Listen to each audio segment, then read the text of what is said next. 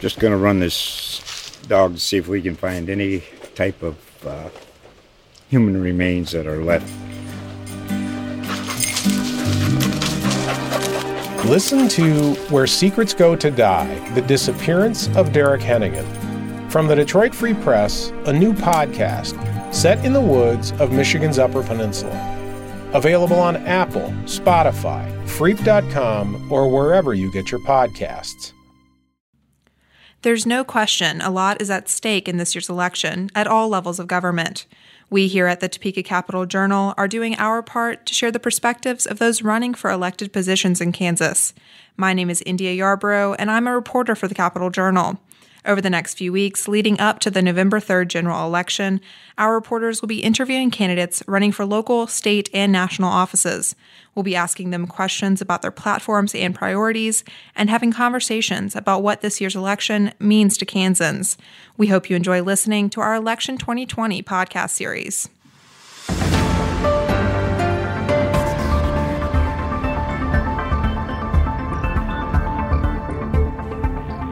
Hi, my name is Brianna Childers, and I'm a reporter for the Topeka Capital Journal. Today, we are sitting down with Janlyn Nesbett-Tucker, who is running as a Republican for the Kansas House of Representatives District 55. She is going to speak with us about why she is running for election and her stance on a variety of topics, including Medicaid expansion, police reform, medical marijuana, and bipartisanship. Nesbett-Tucker was born in New Orleans and moved to Kansas in 2004 after being recruited here for the CEO position of Topeka Metro. She spent 8 years in that position before she and her husband Angus decided to open Black Label Transportation Group. As a small business owner, one of Nesbett-Tucker's priorities is empowering small businesses. She also believes in fighting for children's education, preserving values, reviving the economy, and protecting freedoms. Janlyn, thank you for joining me today. Thank you so much for having me. So I want to start by talking about how you got started in politics and why you are running for District 55. Well, I've never held a political office, and I've never had political aspirations. Whenever I was at the Transit Authority here in Topeka, I did author and introduce and pass legislation that expanded the service area from 3/4 of a mile to 90 miles. So that was great. Worked with some wonderful bipartisan legislators and had that at no cost to the taxpayers. It was wonderful. Also had an opportunity to work with Senator Moran's office, Jerry Moran's office, on an amendment to the transportation bill called the Fair Share Amendment. And what that did was bring more money home to Kansas for all transit systems, because as flyover country, people think, oh, well, transportation is not important. We're going to give all our money to the East Coast and West Coasts because they have all the transit service. And that just wasn't true. Okay, so that kind of started your interest in politics and kind of taking that next leap? That really wasn't the impetus. Okay. The impetus was the closure and how as small businesses we closed down. It was supposed to be for 2 weeks, and after 3 or 4 weeks, I just, after non-responsiveness and such, I decided, this is ridiculous and it's time. And my opponent, I love her to death. She's a great gal, but she never has anyone that runs against her. So I thought, you know what? This is the time, and I'm going to jump in, and we're going to have an opponent this year. So that is how it all happened. Okay, gotcha. So I want to talk about bipartisanship a little bit. How would you work with members of your opposing party to come to agreements that work in the best interest of Kansans? We are so polarized, and the problem is that the focus is not on the people that live in your district. The focus is on what I want and what you want. And I think if we change our focus and we focus back on the families who we're serving, I think that that would take care of a lot of things. And one thing that I have heard as I've knocked doors is people just feel ignored and not listened to. So we have to listen. We really have to listen. We really have to focus on what they're saying so that we can best represent them regardless of what the topic is. Talked about how you go around and you're knocking on doors and you're hearing like the things that your constituents, see as issues. So what potential areas of compromise do you see? And then what are you kind of hearing from your constituents that like they want to see compromise on? Well, one of the things that is a big concern is the other side of COVID and getting through this. I think that lots of people have ideas about how things need to be going forward, but the bottom line is if we don't have strong small business and a strong economy, we are in trouble. In fact, we are in trouble significantly, and we have to come to an agreement about that. We seem to be divided on Medicaid expansion. There are a lot of people who have a lot of different opinions on how we pay for that 10% that's left unfunded. We have people that are concerned about school funding and the way that the funding formula is set out for that. So there are a lot of things that we need to look at and work on. Mm-hmm. I want to segue into the budget and kind of what COVID-19 has done to it. There's obviously been a lot of shortfalls in the budget because of the coronavirus pandemic. How would you address some of those budget shortfalls and what sources would you tap into? Whenever I was at Topeka Metro, I came in and we didn't even have a line item budget. I just came in and it was kind of it was not run the way that I was used to having a transit system run financially or fiscally. And it took a little bit to step back and take a look at things. So in coming into a new position like this, it would be terrible for me to speculate and say, I would take this money from this fund or this fund and, boost it. I would really need to take a look at things so that we could be clear and so that I could make the very best decision. Do you think being a small business owner and your experience as serving as CEO of Topeka Metro kind of gives you a leg up in working with budgets? Absolutely. Absolutely. I had no idea that managing a large budget like I did at Topeka Metro would be such an opportunity with Black Label. But it has been, and we have, while, some of our other business associates and friends have had such trouble and have struggled through so much, I was able to, squirrel away money here and there. And we've done okay, and we are still in business, but so many people are not. And regarding a larger budget or larger budgets like you have in with the state, I really am able to look at things from a 35,000 foot view, and it's more strategic. I bring more of a strategic perspective. Right. Okay. I want to talk about medical marijuana. It's something that was very briefly discussed in the last legislative session. But what is your stance on the legalization of medical marijuana? Okay, well, first of all, let me just tell you that I believe in my heart of hearts that marijuana is a gateway drug. It is firsthand through, from my family. I've seen the destruction that can cause. However, I'll just take me, for instance. My mother suffers from chronic and debilitating back pain.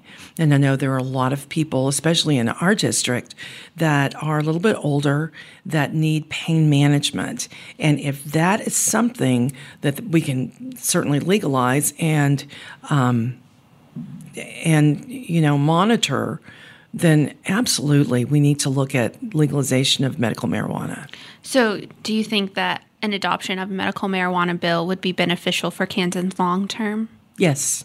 Okay, so we're going to move on to Medicaid. Missouri recently passed Medicaid legislation via a ballot measure, and it's been a point of contention among Kansas legislators in recent years. With no citizen-initiated ballot measure available in the state, it's up to legislators to agree on a bill. What is your stance on expanding Medicaid? I hear a lot about that at doors. A lot of people are very interested. There are pluses and minuses to that kind of expansion. One of the pluses is that we are going to be serving the working poor, people who really can't afford insurance but don't qualify for Medicaid. I think that I think we need to debate it on the Senate floor. The Senate has a bill that will essentially pay for that offers. I mean, there's a portion of the bill that actually offers to pay for a portion of the 10% that we would be expected to pay for, and my concern is that the 10% would land on the shoulders of small businesses that are struggling to get back through. So I'm very interested in seeing where this goes. I think that we need to let it play out and see where it goes. So you're interested in learning more about it, but you're not quite sure yet if you are for or against it? I'm very interested in the concept. I want to make sure that it's affordable for us. Okay. And that our families don't harbor any of the expense. I want to make sure that it's affordable. Why do you think it has been such a contentious issue in the past? There has not been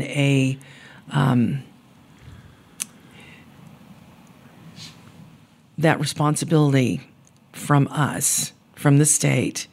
The 10% is really hard. Mm-hmm. And you know what? I think that we struggle with. I think that we struggle with can care. I think that it's an area that really needs to be propped up. It needs some tweaking. So I think that's another problem. Mm-hmm. Fix your problem and then move forward. But if we can do both at the same time, I don't know, maybe this is something we should look at. Right. I just don't know. I want to jump to police reform and criminal justice reform, since it's been a hot topic throughout the summer, especially after the death of Minnesota man George Floyd. Are there any kinds of police reform or criminal justice measures that you would like to see introduced in the next session, if any? You know what? There is nothing worse than a bad cop. A bad cop gives good cops such a bad name. And we have amazing law enforcement throughout Topeka and throughout our state. In District 55, we have the most crime in the city. It's horrible. And we have already seen reduction in police funding over the last couple of years. Certainly, we always need training, absolutely, but we need to put in place some cause and effect laws. I am actually the victim of police brutality when I was 27 and lived in Texas. And, it was just a terrible experience. So I bring kind of a different and unique perspective. I absolutely respect our police officers. They have a hard job. And it's tough to be a law enforcement officer. And we have some people that probably shouldn't be police officers on our force. Is there anything else that you would like your voters to know about you ahead of the election? I bring kind of a middle voice. I'm running on the Republican ticket, but I am not so far right that I can't listen and that I can't consider things that are important to our community. Our community is suffering.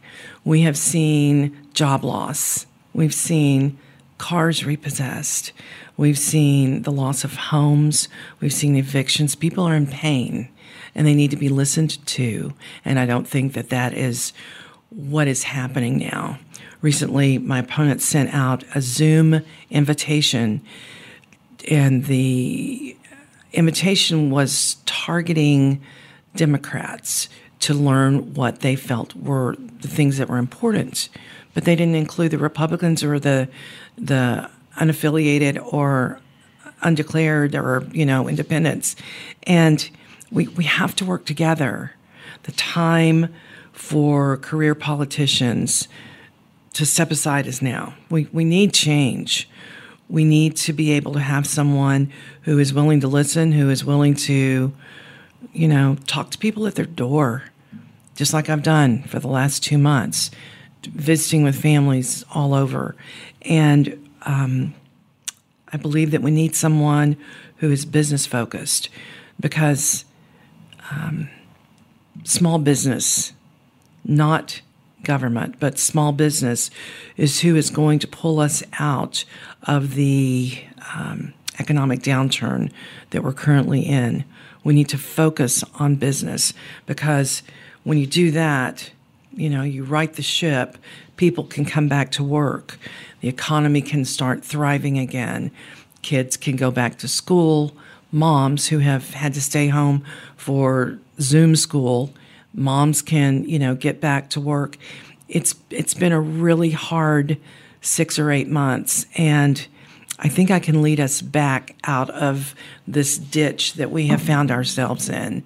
And I just want us to step back, take a breath, and head in a new direction. We've been going in the same direction for so long, and not much has changed. And I think it's time for change. I think it's time for new leadership, someone who's got a strong voice, and someone who's determined to really move things along instead of going along to get along. Okay, great. Well, thank you so much for sitting down with me today. Thank you.